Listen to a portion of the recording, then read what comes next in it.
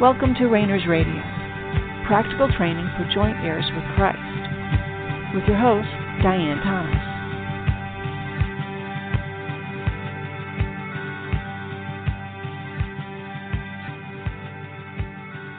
Good evening, and welcome to Rainers Radio. This is Diane Thomas, your host. Let's just take a couple moments and let our soul fall back into our spirit and just relax and remember how much God loves you, that there's nothing you need to do or change. Simply just let Him love you, that He's going to do all the work in and through us, that your spirit is already one with Him, that He loves you and is in control of your past, your present, and your future.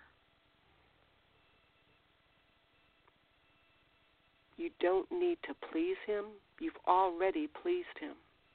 He's already thrilled with who you are. You don't need to please anyone else either. God's going to change what needs to be changed. And you can just pay attention to those things that He is putting before you, the homework.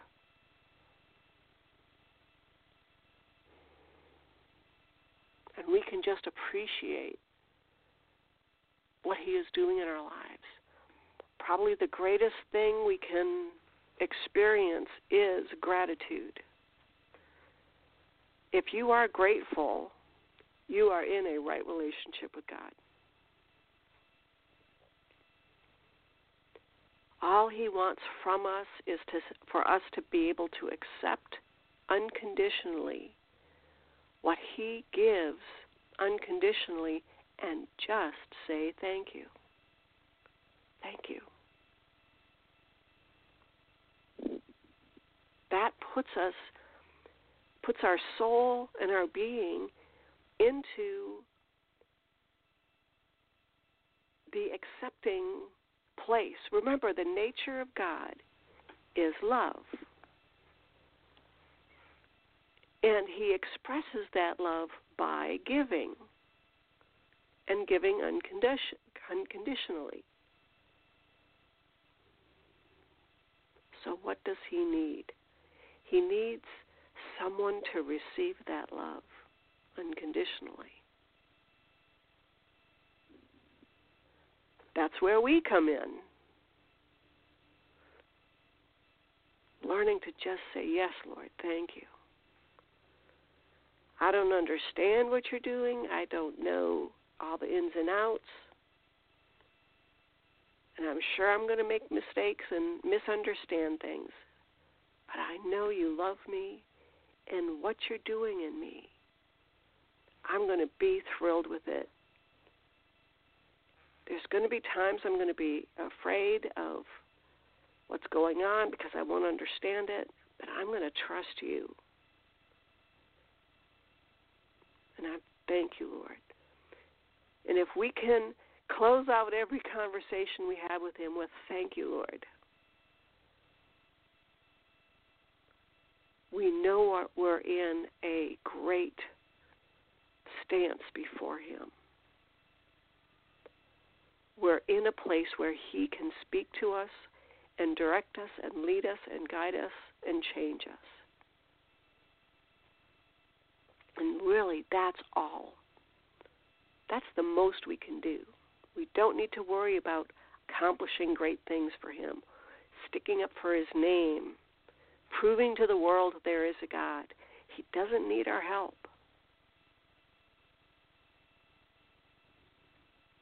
Right now, if God wanted to prove to the world that He existed, He could. He doesn't need our help. Now, He wants us involved in what He's doing in our lives. And sometimes it does involve drawing attention to what he's doing. But that's not because he needs us. He may draw you into a situation of ministry. That's not because you're the only one who can do that job. No, it's for your benefit. To get over the fear of man, to learn how to wield his power and authority, to be able to receive more compassion from him because the people around you need it. God knows exactly the changes that you need. And he puts us in the situation where we can't meet those needs. You know, there's that saying that God never puts us in a situation that we can't handle. And you know, that's not what the Scripture says. Scripture says he won't put us into a place of temptation that we can't get out of, like run.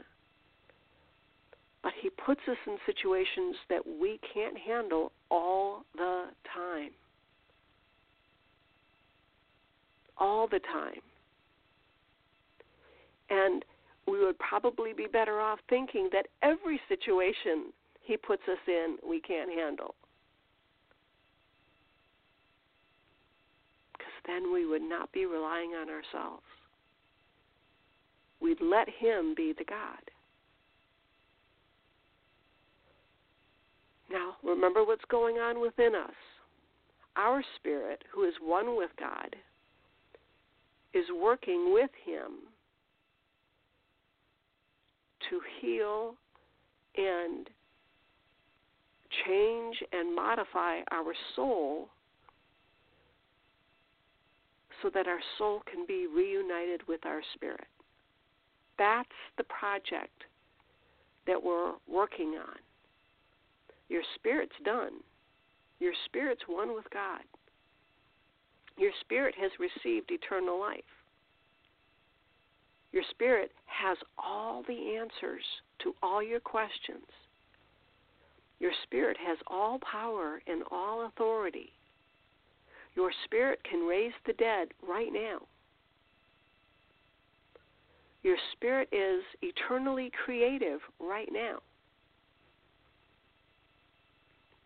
So we don't need to get more spiritual. Our problem is our soul is so separated from our spirit. Now, remember, God knows this. He not only knows this, this was part of his plan. It's this very process of learning to learn from him that brings us into that relationship where we develop trust and intimacy and appreciation for God. Now, just as we said, if God wanted to reveal himself to the world, that everybody knew he existed and what his power was, he could do it just like that. Well, also, he could change and restore your soul to your spirit just like that, with a twinkling of a thought, with an absolute nanosecond, an infinitesimally small moment in time, and he could restore your soul to your spirit and your body. Then why doesn't he? Because it's the process that's the value. It's the process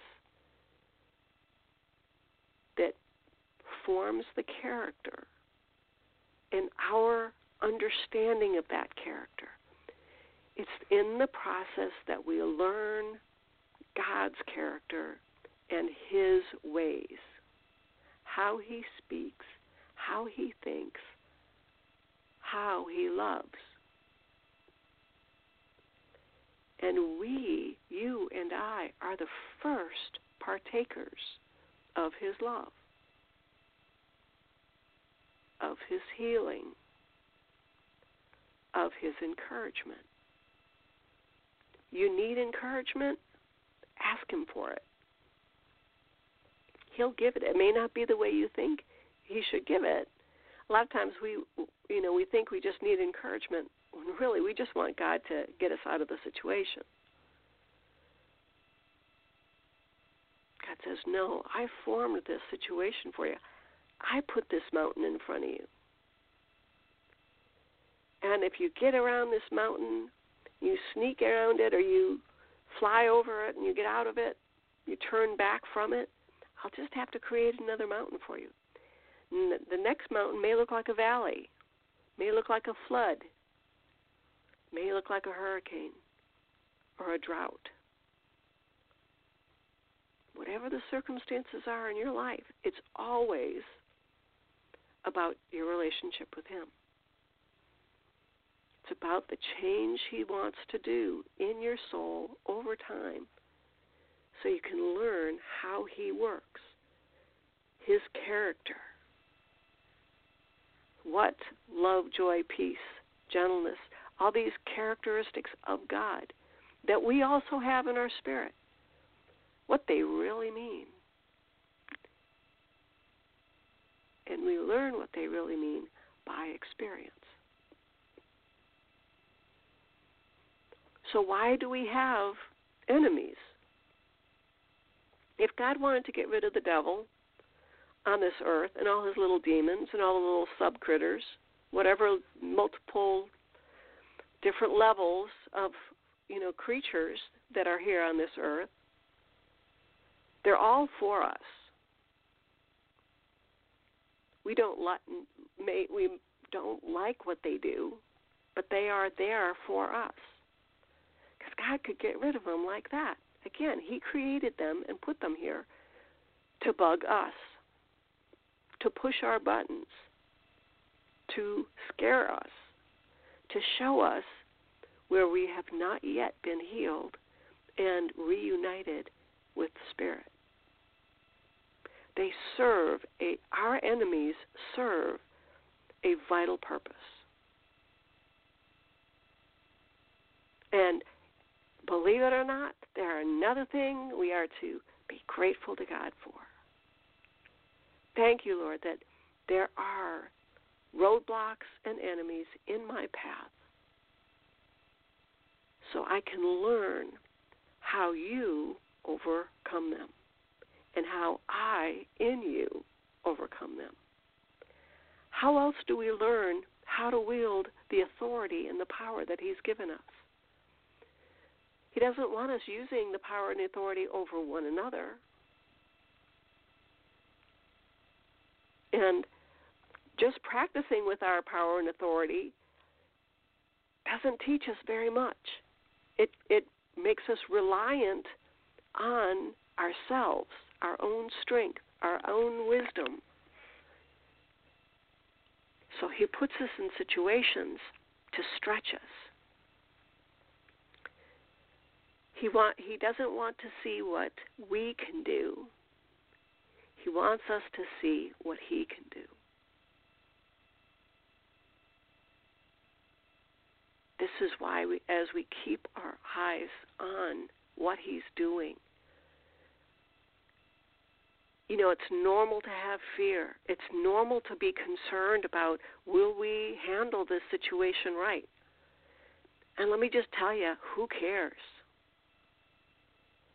Fear is not about what's going on in the spirit.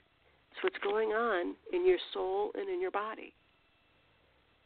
And it's not that that it's not real. It's just that it doesn't matter. It comes to pass. You'll be afraid, and then you won't.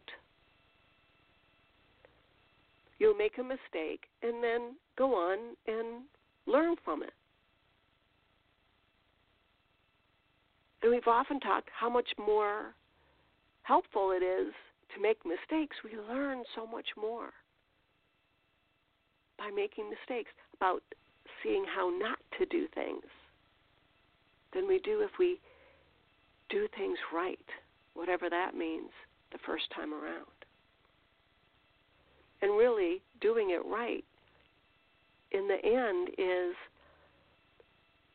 letting the spirit and soul reunite. That's our end goal, that we would be one, spirit, soul, and body.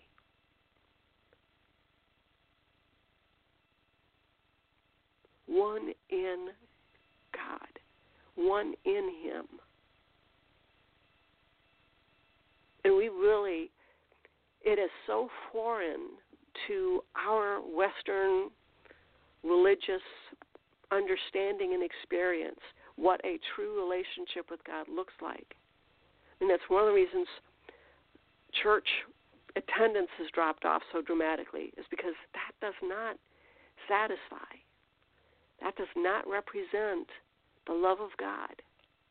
Love of God is not people hugging you when you walk through the door.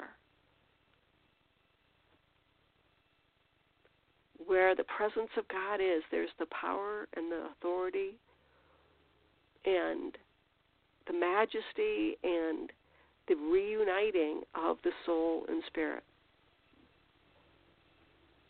And how often, even when we talk about sin, sin is not about God's standards.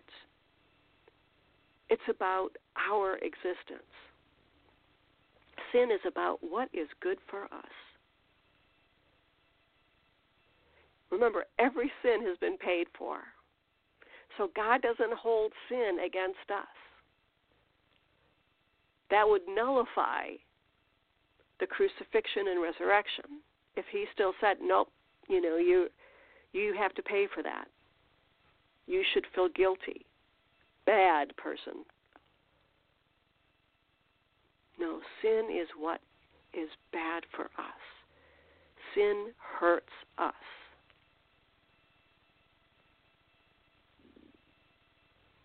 And He reveals these things not to make us feel guilty or be fearful that we're going to hell, but so that we can trust Him and want the best for ourselves. God wants what's best for you. If you want what God wants, you'll want what's best for you. Not just getting by until you get to heaven. Not trying to not draw attention to yourself so God won't expect more than you want to give.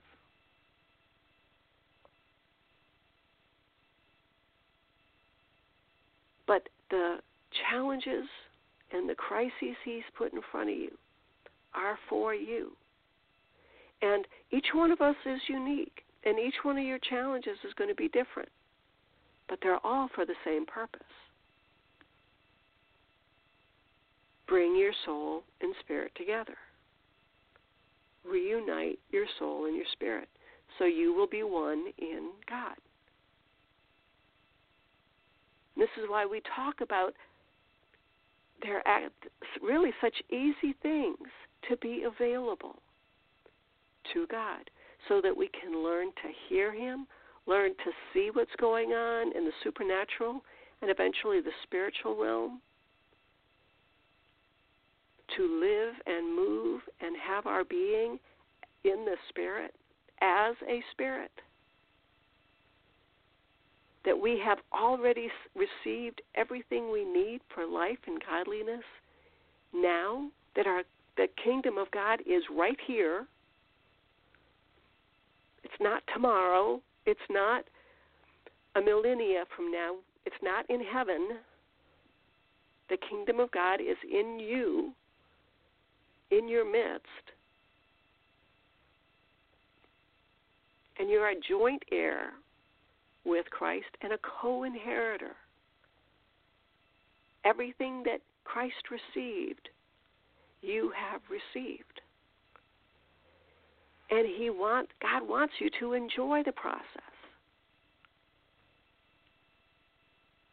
He has crafted your life for you, for your good, because he loves you.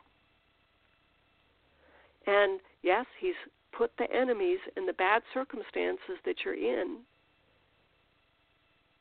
for you. Don't run from them. And if you have in the past, no big deal. Just brush it off and go, okay, I'm dealing with today, right now. I'm in this situation. Lord, what's going on?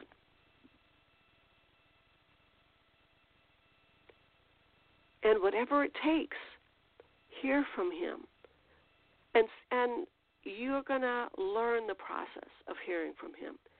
Other people are going to say, this is what it sounds like, this is what his voice sounds like, but it's going to be different for you, for each one of us.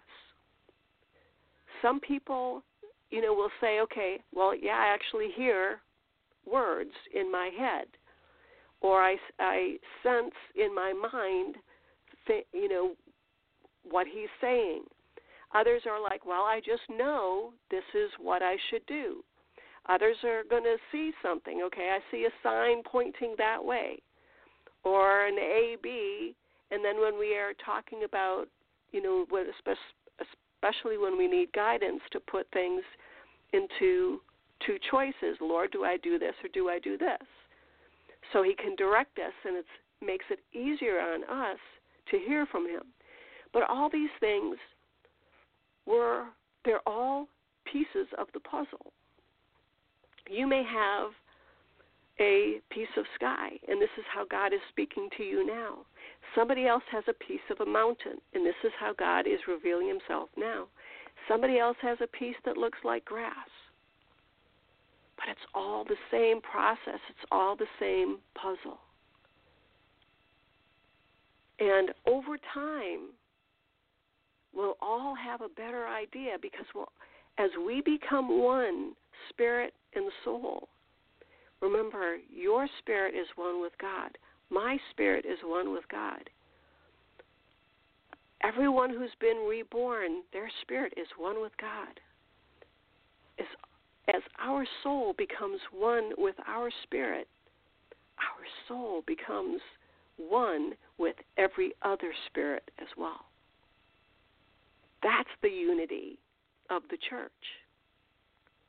Not that we're unified around doctrine or belief or activity, but we are united in him, literally.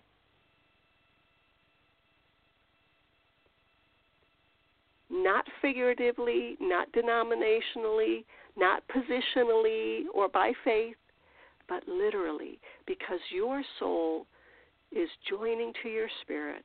My soul is joining to my spirit, and all of our spirits are in God. So we all become closer to one another the more our soul and spirit is united. Now, what that's going to look like, who knows? But I'm sure you've had those experiences where you're around somebody and you may not have ever met them, but they feel like a kindred spirit. It feels like you've known them your whole life. And you can just go, yep, yeah, I feel like I've known you, and, no, where are you from? No, I've never been there. And you go, no, but there's a familiarity because you're both heading to the same home. God is your home. God is where you belong. And your soul united to your spirit is where your soul belongs. Your soul is returning to its home in spirit. And we focus on these processes in one sense to give our soul